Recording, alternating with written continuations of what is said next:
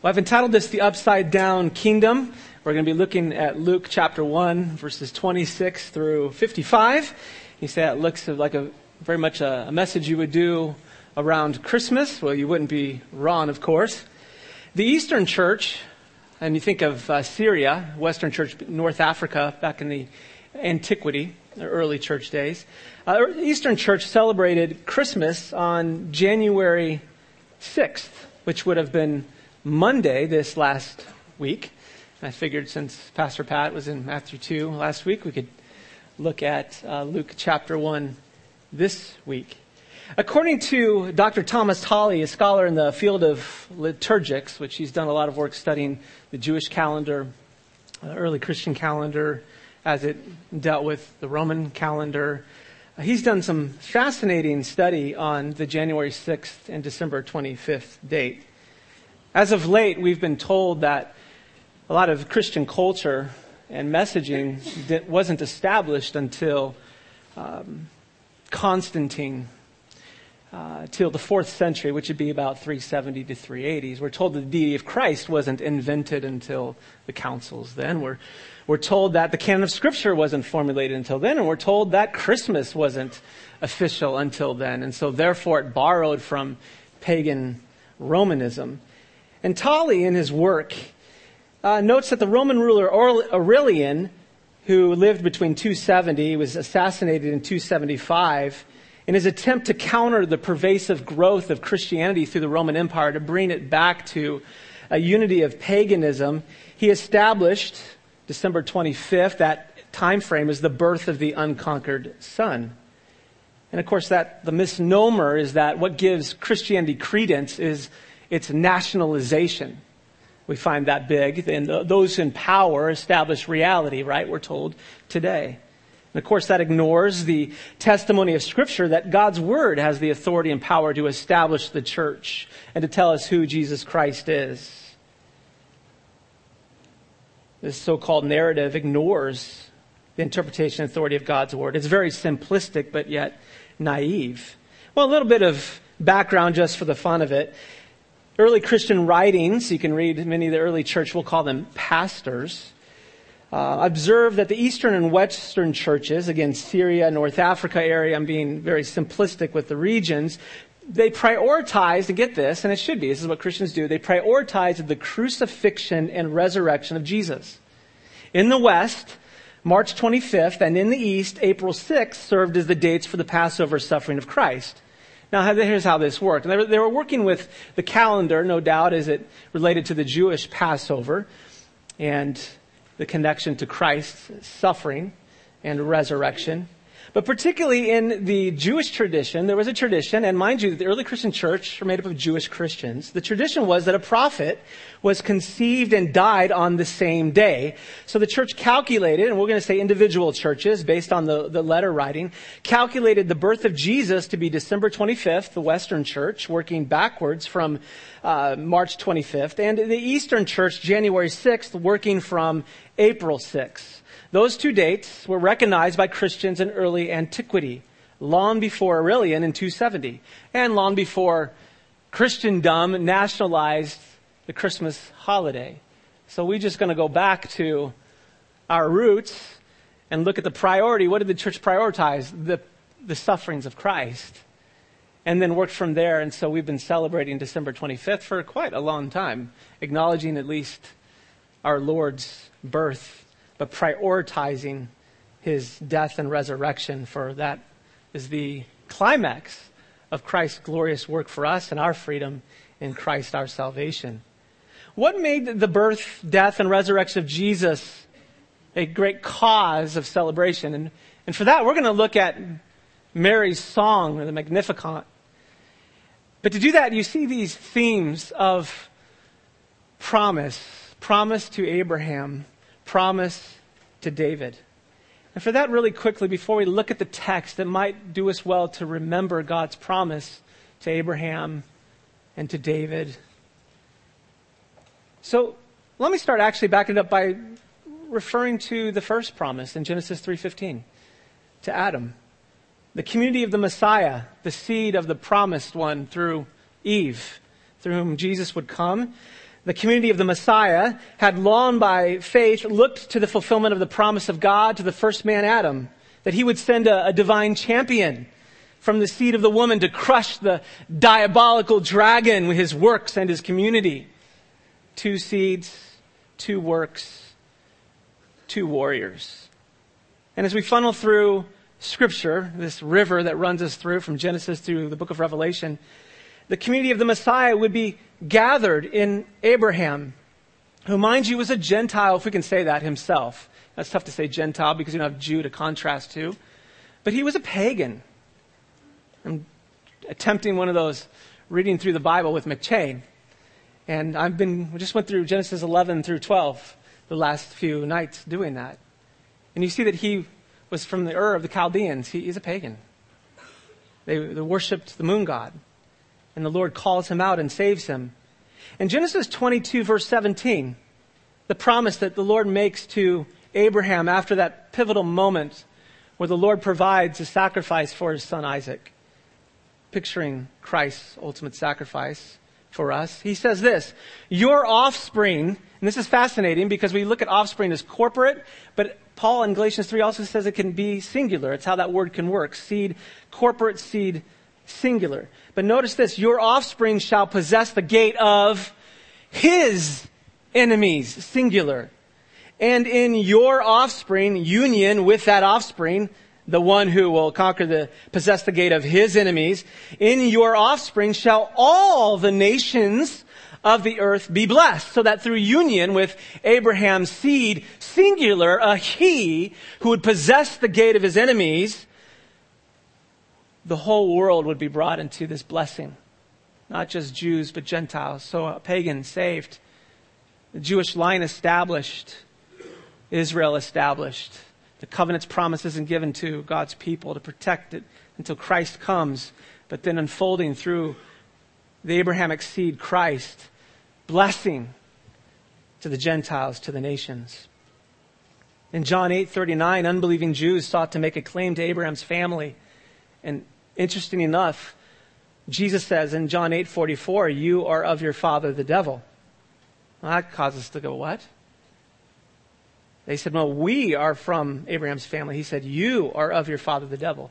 Because they weren't trusting in the ultimate promise that God had given through Abraham. And so Paul can say in Romans 2:28, for no one is a Jew who is merely one outwardly, but a Jew is one inwardly, and circumcision is a matter of the heart, by the Spirit, not by the letter. So we see that even the true Jews within the household of Israel were true Jews if they looked by faith to the promise of Christ. And this is why Ishmael, who's of the flesh of Abraham, could be outside the community of the Messiah, while Isaac of promise could be inside. And Ruth, who was outside, is brought inside as a member of Messiah's assembly. So the promise, Adam, unfolds with Abraham to David. And this is fascinating. In 2 Samuel chapter 7, God promised to David that he would raise up the son from the sons of David to build God's household, family, and kingdom. And David, in 2 Samuel 7:19, if you've never seen this before, you might want to jot it down, or we now have electronics, right? A lot of times I don't have you look at every passage because of the time it takes. You got to count that in the sermon too, time, right? To look at all those texts. You see, by the time we'd been quit talking, we would have found it, Chris. But with our electronics, you can just go, boom, 2 Samuel 7:19. This is fascinating. David recounting God's promise of a son who would build an everlasting family says this, O Lord God, you've spoken also of your servant's house for a great while to come. And this is Torah, this is instruction, this is law for mankind, O Lord God. So David, I'm going to just read Ralph Davis. He says it the best way here. We must forgive David his goosebumps. He seems to see that the kingship of Yahweh guaranteed his dynasty would not only bring rest to Israel, but would extend Yahweh's sway and benefits to all humanity. As if the Davidic dynasty were to be the mechanism for fulfilling the Abrahamic promise of blessing to all the families of the earth. Walter Kaiser, picked him intentionally, translates instruction for mankind as charter for humanity. And he writes, we call this Torah a charter because it is the plan and prescription for God's kingdom whereby the whole world would be blessed. It is a grant conferring powers, rights, and privileges to David and his seed for the benefit of all mankind. See how universal it is. Well, this one I would like you to look at, Revelation chapter 12, because this is the apex. If you want to see where all this is going, again, little Mary, and we want to get to that, in this little young virgin who's just this blip on the map of Galilee in this town that was despised, Nazareth. Nobody cared about Nazareth. That's why Nathanael said, who comes from Nazareth? She's swept up into this. This is what's so amazing. And in her song, she's reflecting these truths. But Revelation 12, let's really take it universal. This is where this is going. And for that, you say, well, what verse? Verse 5. Revelation 12, verse 5. It gives you the picture. It's a vision the Apostle John has. In verse 1, maybe backing it up a little bit. A great sign appeared in heaven, a woman clothed with the sun, with the moon under her feet, and on her head a crown of 12 stars. If you're letting Scripture inform you, you're going to remember Joseph and his dreams, sun, moon, and stars, bowing down before him as the Lord raised him up. As a picture even of Christ and Joseph delivering the people of Israel. That was pivotal in redemptive history. And now this verbiage is taken and applied to this woman who's clothed with the sun, the moon, and a crown of 12 stars. Now this woman may very well be a picture of Eve. It may very well be a picture of Israel as a nation. It may very well be a picture of God's people, Israel, particularly the remnant, those who are trusting in Christ. It may be a picture of Mary or of all of them all brought together. But here we get the point in verse 5. She gave birth to a male child, one who is to rule all the nations with a rod of iron, but her child was caught up to God and to his throne. Verse 9. Notice he's caught up. It's ascension talk. Birth, rule, and his ruling involves his ascension at the right hand of God. This is big. This is universal. This is heavens and earth kind of rule. Notice the catching up and the ruling with the rod are equated. Verse 9, and the great dragon was thrown down. You could pull from Psalm 89, Rahab, who empowered Egypt. He was thrown down, that ancient serpent who is called the devil and Satan, the deceiver of the whole world. He was thrown down to the earth, and his angels were thrown down with him. And I heard a loud voice in heaven saying, now the salvation and the power and the kingdom of our God and the authority of his Christ have come.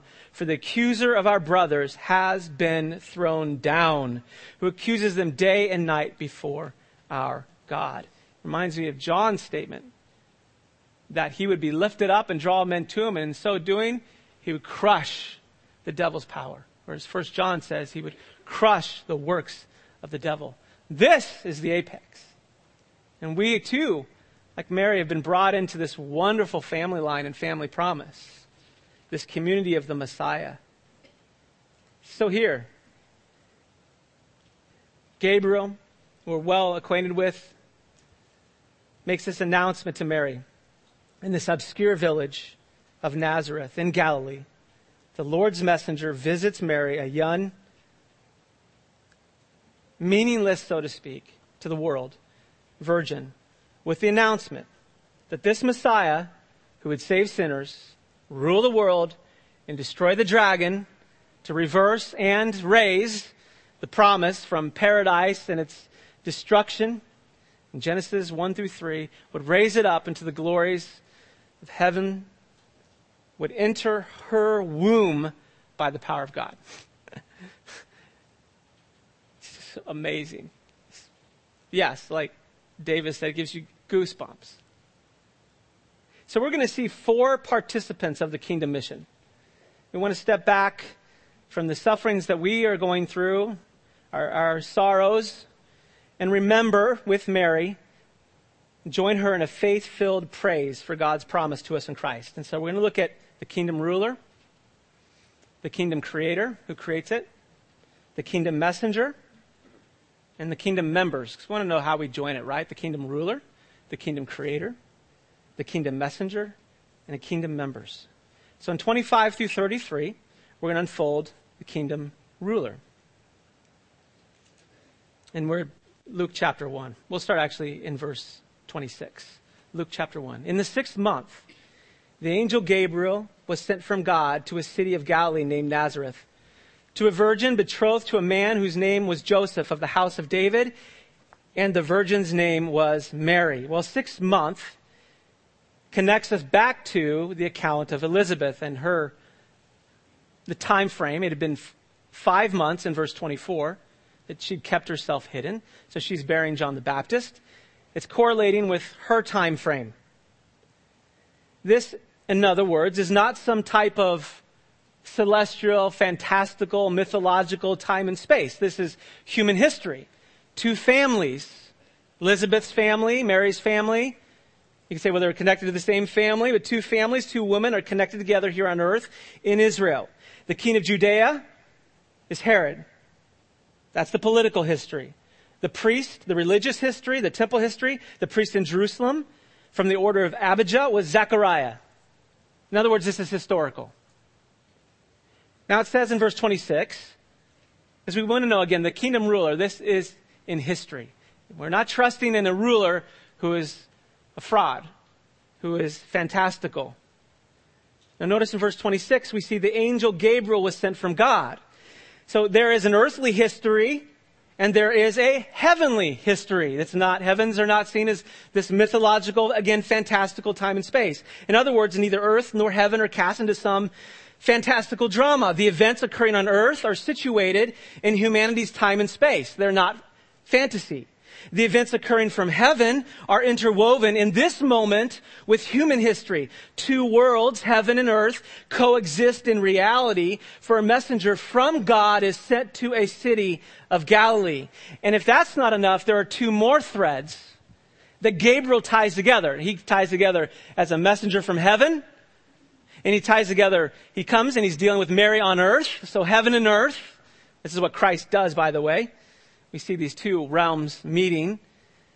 There are another 2 threads with Gabriel. We find Gabriel connected to Daniel 8, the Old Testament promises, with the New Testament fulfillment. 2 eras drawn together in this moment. What is so fascinating about Gabriel? In Daniel 8:16, he is interpreting this messianic dream or vision or apocalyptic prophecy of the future that Daniel has in Daniel 7. And it's huge. And Gabriel comes on the scene in chapter 8 and begins to interpret human history in light of this apocalyptic, cosmological fulfillment in Christ. And I'll give you a taste of it. Daniel 7:13 through 14. If electronically you want to move quickly there. Daniel 7:13 and 14. I saw in the night visions, and behold, with the clouds of heaven there came one like a son of man. By the way, I've been doing a lot of reading on Jewish thinking about this text. They saw many, I'll say, there are different views, but many saw the Messiah as a divine Messiah. So when you've got Bart Ehrman telling us that Christ's deity is invented in the 4th century, he is ignoring huge history. And this text is pivotal. I wonder many in the early Christian church were Jewish. They saw Christ as this one, divine. Not divine like the Caesar, son of God, that they're just reigning. The divine one, deity. And he came to the Ancient of Days and was presented before him, verse 14, and to him was given dominion and glory and a kingdom that all peoples, nations, languages should serve him.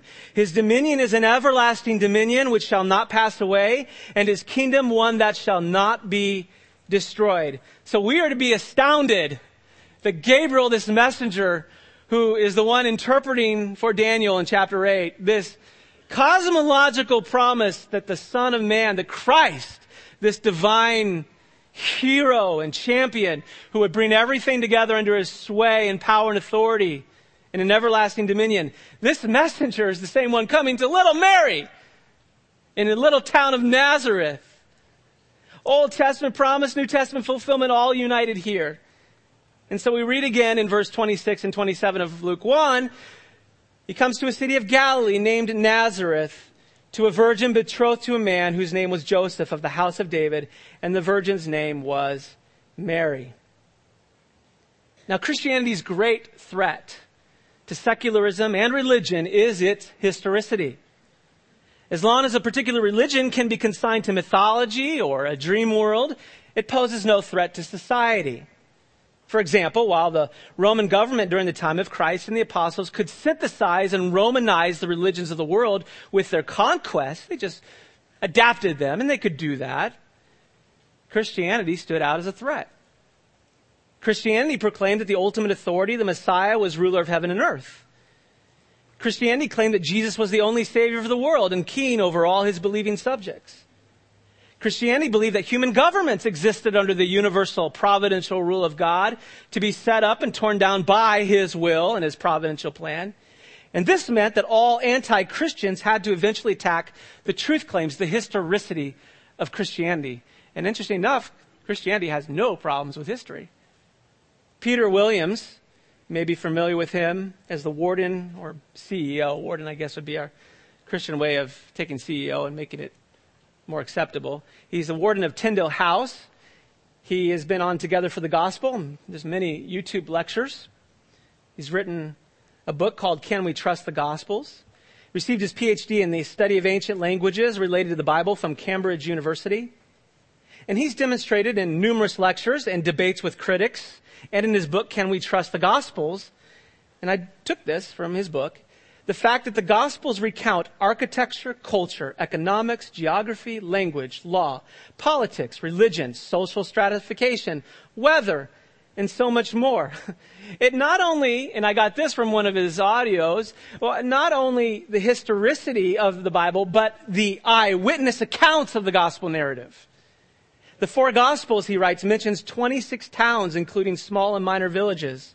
Some that have just been recently unearthed. The writers are familiar with the walking distance between these towns, some that have been recently been exposed. How in the world? If they wrote it years later, hundreds of years later, it evolved. Between these towns, the walking distance is measured.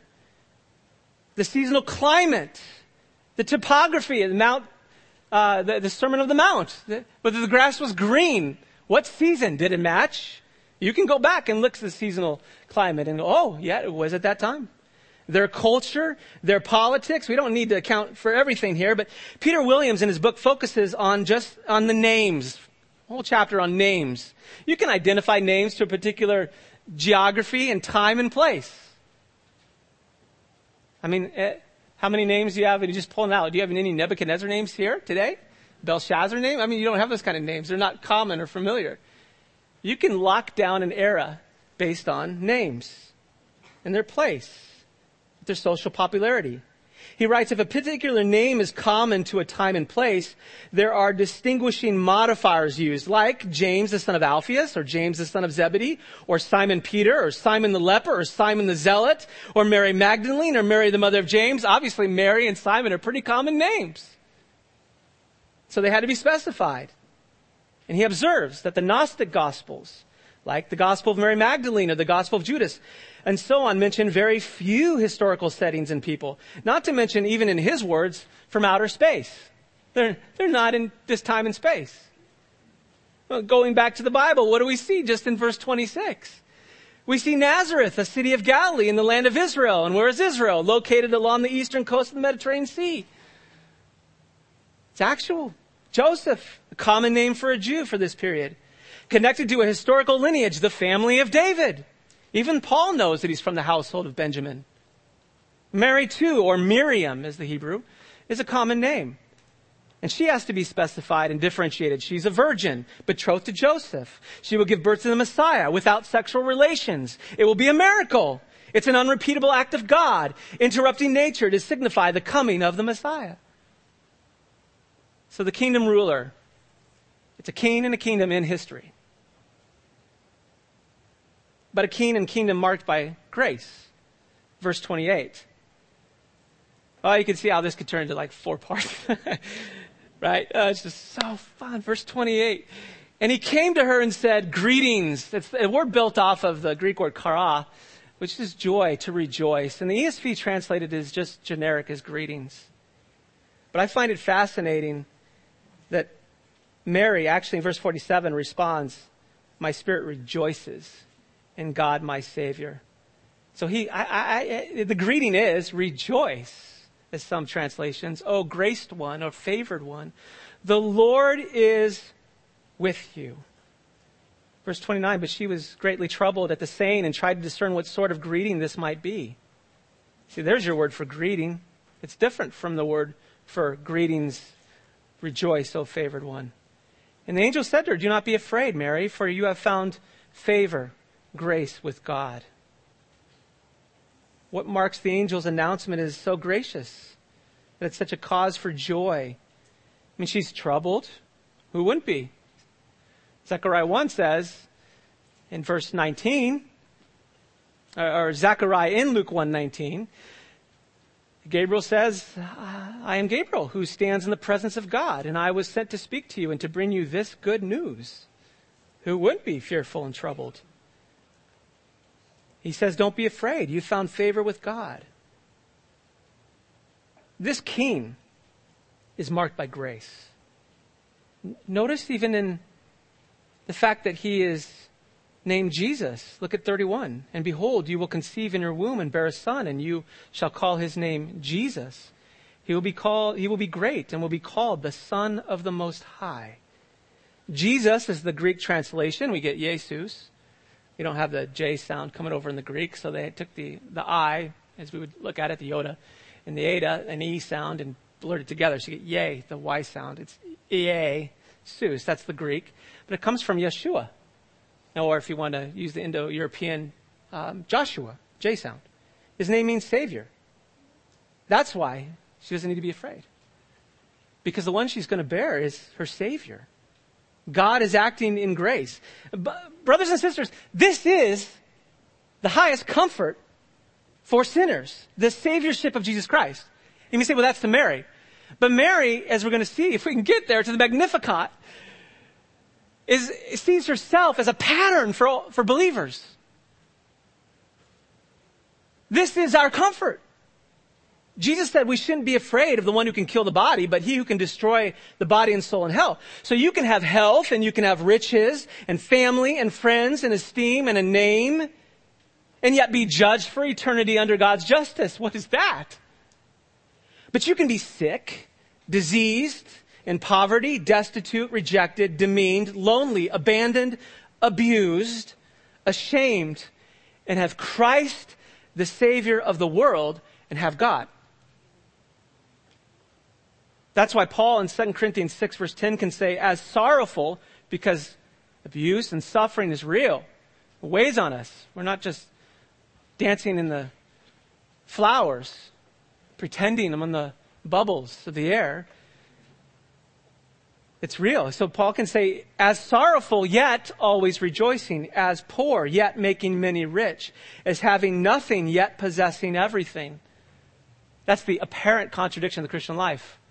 While we're still dealing with this outer man, we're in this world, we're dealing with suffering, real things have shaped us and hurt us and affected us. At the same time, we have the most precious. We have God in Christ. And so Gabriel can say, don't be afraid. He's the Savior. But he's also the Son of the Most High. And this underlines that God the Most High has ordained his representative to rule by sovereign calling. In other words, if he just came to rule and just to set things right, we're all in big trouble because we're all fellow sinners who have offended God's law. So what this glorious Messiah does first is he steps down as a Savior to save sinners. And then is raised and ascended, and he's called the Son of the Most High. It's a title that he is God's representative. Oh, what a blessing that he came as Savior. And through his death, resurrection on our behalf to pay our debt, to provide the credit that we needed, perfect righteousness to stand before God. That's been credited to our account. And then he's been raised and declared the Son of the Most High, the representative, the Messiah. And now we enjoy the blessings of his rule in our life by his Spirit as we cling to his promises by faith, but we are waiting for that final day of judgment that he will bring. He's been judged for us, but he will bring judgment to the world. And so in Luke 1:32, The Lord God will give to him the throne of his father David, and he will reign over the house of Jacob forever, and of his kingdom there will be no end. Is it any wonder that in Revelation 5, we see this lion lamb, and he alone has the right to open the covenant seals to the earth as owner and possessor of the heavens and the earth. And he alone has the right to take that covenant and to unleash judgment as the lion and the lamb, the sacrifice, the Savior, and the Messiah. I want to read Charles Spurgeon to you to give you a taste of what may have gone on in heaven behind the scenes as he's ready to step down and enter the dark womb of Mary. Spurgeon says, again, starting the scene in heaven, "Go," says the Father, "and your Father's blessing on your head." And then comes the unrobing. How do angels crowd around to see the Son of God take off his robes? He laid aside his crown. He said, "My Father, I am Lord over all, blessed forever, but I will lay my crown aside and be as mortal men are." And so he strips himself of his bright vest of glory. "Father," he says, "I will wear a robe of clay just such as men wear." And then he takes off all those jewels wherewith he was glorified. He lays aside his starry mantles and robes of light to dress himself in the simple garments of the peasant of Galilee. What a solemn disrobing that must have been. And next, can you picture the dismissal? The angels attend the Savior through the streets until they approach the doors. When an angel cries, "Lift up your heads, O ye gates, and be lifted up, you everlasting doors, and let the King of glory through." Oh, methinks the angels must have wept when they lost the company of Jesus, when the Son of Heaven bereaved them of all of its light, but they went after him. And they descended with him, and when his spirit entered into flesh and he became a babe, he was attended by that mighty host of angels, who after they had been with him to Bethlehem's manger and seen him safely laid on his mother's breast, in their journey upwards appeared to the shepherds and told them that he was born King of the Jews. The Father sent him. It was from everlasting that his mighty fingers grasped the pen, the stylus of ages, and wrote his own name, the name of the eternal Son of God. It was from everlasting that he signed the eternal compact with his Father that he would pay blood for blood, wound for wound, suffering for suffering, agony for agony, and death for death in behalf of his people. It was from everlasting that he gave himself up without a murmuring word, that from the crown of his head to the sole of his foot he might sweat blood, that he might be spit upon, pierced, mocked, rent asunder, suffer the pain of death and the agonies of the cross. Pause, my soul, and wonder. What? Believer, has he been so long about your salvation, and will he not accomplish it? Has he from everlasting been going forth to save me, and will he lose me now? What? Has he had me in his hand as his precious jewel, and will he now let me slip between his precious fingers? Did he choose me before the mountains were brought forth, or the channels from the deep stopped out? And will he lose me now? Impossible. Impossible. Now this takes us to Kingdom Creator. Jesus, the kingdom ruler, is the covenant Messiah. We see the kingdom creator, our triune God. So look at verse 34. Mary said to the angel, "How will this be since I'm a virgin?" I mean, think about it. Mary's womb is empty of life's potency. Her womb is barren of the seed of life. It's like the empty and formlessness of the world in Genesis 1. Uninhabitable, devoid of life. Mary would require a sovereign act of God to fill her womb with life. And so, what does Gabriel respond with in verse 35? The angel answered her, "The Holy Spirit will come upon you, and the power," that would be the Holy Spirit's work, "of the Most High will overshadow you, and therefore the child to be born will be called Holy, the Son of God." Verse 37 reminds us that the incarnation is an act of God in three persons, right? Verse 37 is the sum of it. For nothing will be impossible with God. So the Holy Spirit works in the incarnation, being the power of the Father. Unless we impersonalize the Spirit in some kind of Unitarianism, the angel declares that the Holy Spirit will come upon you. It's personal. There's fellowship. And further, the Spirit will overshadow Mary. What kind of language is this? Overshadow. To come upon you. Well, it's redemptive, actually. It is rich. You ask, why did you go from womb to Genesis 1? There's a reason. because of the overshadowing language used. In creation, this concept of overshadowing is a redemptive picture that unites the Genesis 1 account of God creating the world and the Spirit hovering and brooding over creation like a mother hen in creation activities, sanctifying the world for God's glory. In the temple tabernacle, overshadow is a redemptive picture of the Spirit through the hovering glory cloud, leading Israel in a pillar of fire through the Red Sea and into the wilderness of Mount Sinai, where God's presence condescended, came upon, overshadowed in a glory cloud, sanctifying the holy mountain and the tabernacle and the temple. And it all finds its apex in the incarnation. As John 1:14 says, the Word became flesh and dwelt among us, tabernacled, overshadowed, come upon. And we've beheld His glory, glories of the Son from the Father, full of grace and truth. Christ is inaugurated as the living temple. Might it be that the Apostle John is interpreting the angel's words that we see with Gabriel? The Word became flesh and dwelt among us. The Most High will send the Holy One, the Son, the living temple. The Spirit would act to knit the human nature of Jesus like a tent, if you want to use analogies, conjoining His human nature in union with His divine nature. Inseparable but in distinction. United but unmixed in the one person of the eternal Son. Two natures, beautiful harmony, united in the one person, not a mixture.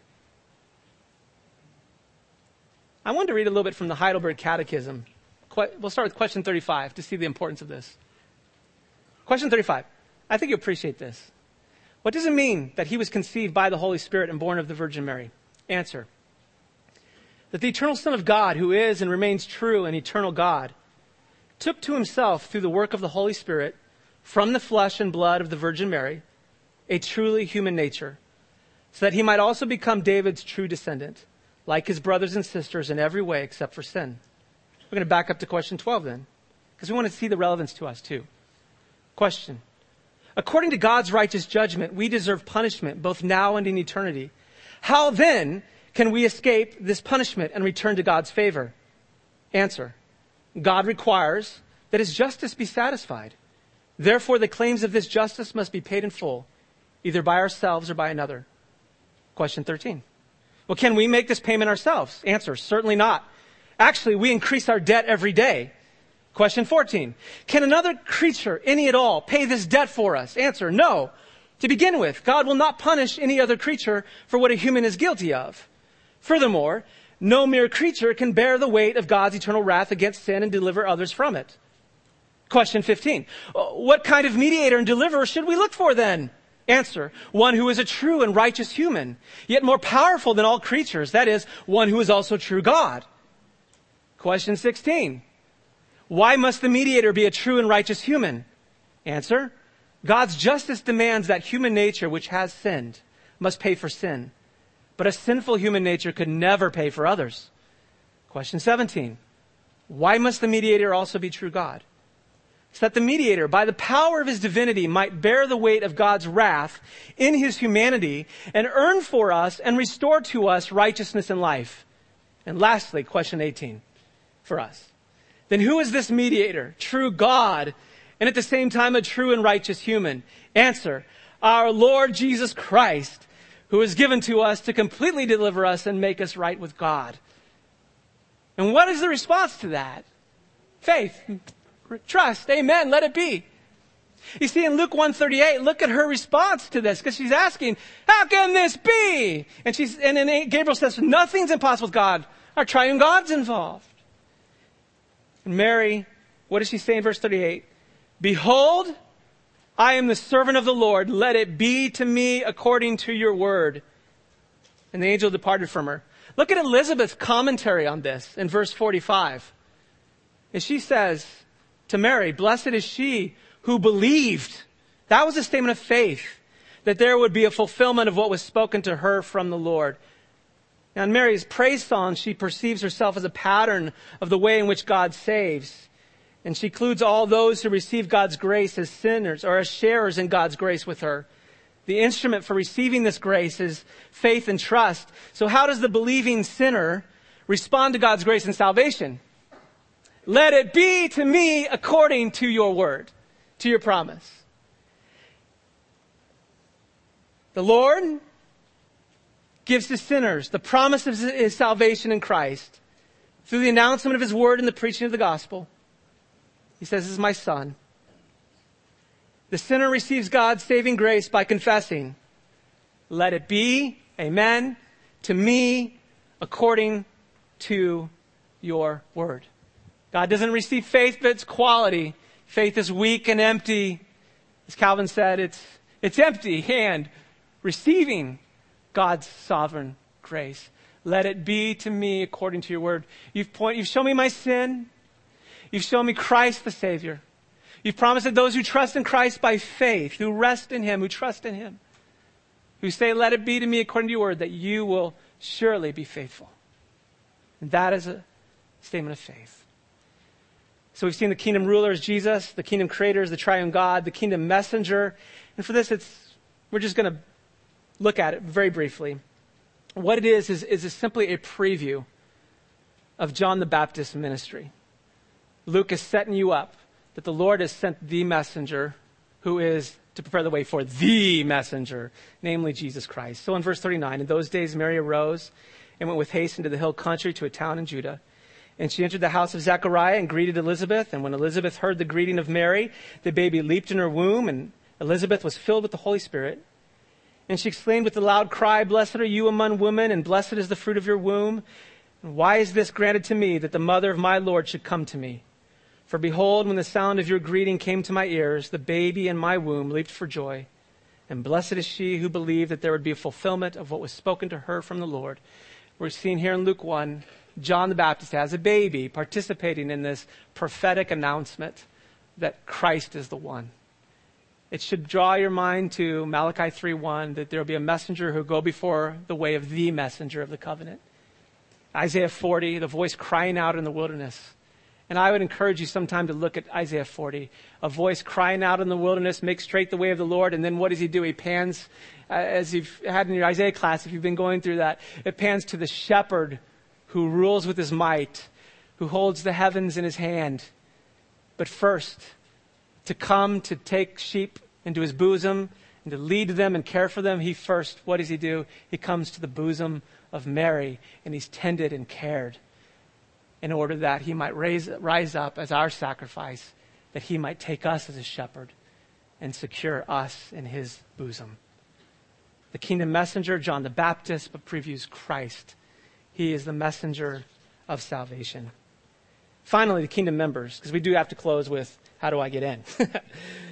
It needs to be a posture of faith, a position of emptiness. We've already seen that God gives his grace through faith. Faith is not accepted based on its good qualities. We see that in much literature today. Quality of faith. It'll say faith is loving, so love becomes the quality of faith. No, it's a posture of emptiness and helplessness. The quality is Christ. Christ is God's power. Luther described two theologies, two ways of looking at approaching God. He said the theology of glory is one in which you think God accepts you based on your qualities. You can outweigh your good with your bad. He called the theology of glory. It's my glory. And the theology of the cross is that God reveals himself through the message of the cross. God's message through the cross is that all have sinned and fallen short of the glory of God. God's message through the cross is that all sinners must be judged by God's eternal wrath. God's message through the cross is that if you see the foolishness of your sin, which you thought was wise, and if you see the weakness of your human effort to appease God, what you thought was human power, and you confess that and look to Christ, then God will act on your behalf in Jesus. We tend to narrow the glory of Jesus to his ascension. But do we think of the cross as the glory of Jesus? You can look at John 12, again, 27 through 33. I referenced earlier what Jesus said, "Now is the judgment of this world. Now will the ruler of this world be cast out." He said this to show by what kind of death he was going to die. The cross is it's paradoxical. It's upside down king and an upside down kingdom. What do I mean by that? I mean that from a worldly perspective, he was defeated, and yet he won. From a worldly perspective, he lost, and yet he gained the victory. Because he had to receive the judgment on our behalf. Now notice how Mary describes the character of one that God saves. Number one, God saves. He turns sorrow into joy. Verse 47, my spirit rejoices in God, my Savior. He procures joy from a believing soul. Upside down things, right? He comes to someone empty and meaningless to the world, gives joy through Christ. In verse 48, the king looks on the humble state of a servant. They're not offering the Lord anything. They're empty. So we see in verse 48, for he has looked on the humble estate of his servant. 3, the mighty one has done great things for the lowly. So God saves, bringing joy. The king looks down on the humble state of a servant. And who does that? Much less the God of the universe. 3, the mighty one has done great things for the lowly. Verse 49, he who is mighty has done great things for me, and holy is his name. It's just upside down. The one who's above steps down to raise up. Who does this? Number 4, the merciful one has filled the fearful. Verse 50, his mercy is for those who fear him. That's a statement of faith. It's used in the Old Testament of Abraham fearing the Lord, trusting the Lord. And it's from generation to generation. So the merciful one, the one full of mercy, dumps out his mercy upon those who come empty, trusting him. They're not fearing themselves. They're not esteeming themselves. They're fearing and trusting the Lord. They're empty, looking to him, and he fills them with mercy. 5, the strong one exalts the humble. And we see this in 51. He's shown strength with his arm. Think of Isaiah 53. The arm of the Lord has been revealed. It's in Christ. He's scattered the proud in the thoughts of their hearts. Verse 52. He's brought down the mighty from their thrones and exalted those of humble estate. So he asks, where are the mighty despots? Where's the Herods? Where's Augustus? Where's Rome? Where's Assyria? That's what he does. Empty things, turns them upside down. The sufficient one fills the hungry. Verse 53. He has filled the hungry with good things, and the rich he has sent away empty. And he is the rememberer of his servant. The rememberer, verse 54. He's helped his servant Israel in remembrance of his mercy. Verse 55. As he spoke to our fathers, to Abraham, and this is where our hope is, brothers and sisters, to Abraham and his offspring forever. And who is his offspring? Paul will say in Galatians 3:29, if you are Christ, then you are Abraham's offspring, heirs according to promise. Now I want to draw it all together with verse 58, because often we miss that. And this is something. Don't miss this. Mary, verse 58, remained with her about 3 months, but that's not it. This is it. And returned to her home. Did you hear that? No, you didn't hear that, right? You didn't hear it. There's no fanfare. There's no village celebration. There's no blessings from her nation Israel. No applause from her conqueror, the empire of Rome. Mary, silence, returned home. She would bear the stigma of infidelity. Rabbinic writings in the Talmud, the Mishnah, would depict Mary as an immoral woman, an adulterer, and Jesus as the son of an adulterer. See, the religious leaders, and this is helpful for us as Christians, they didn't deny the historicity of Jesus, his birth, or his miracles. They simply imputed immorality to his birth and sorcery to his works. They attributed what God said from heaven as from below. But see, this is the beauty of justification.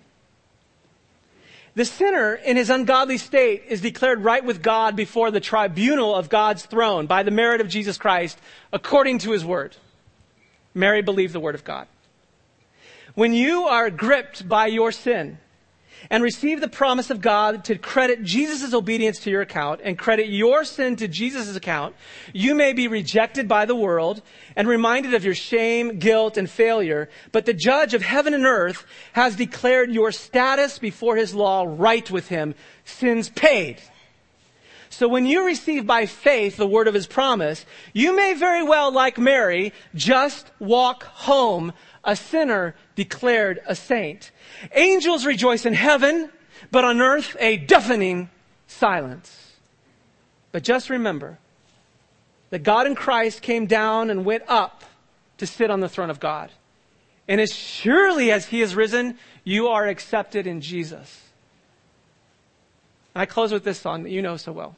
We could sing it together, we won't. O little town of Bethlehem. O little town of Bethlehem, How still we see thee lie. Silence, right? Above thy deep and dreamless sleep, the silent stars go by. Yet in thy dark streets shineth the everlasting light. The hopes and fears of all the years are met in thee tonight. Oh, Lord, what can we do but say, we rejoice.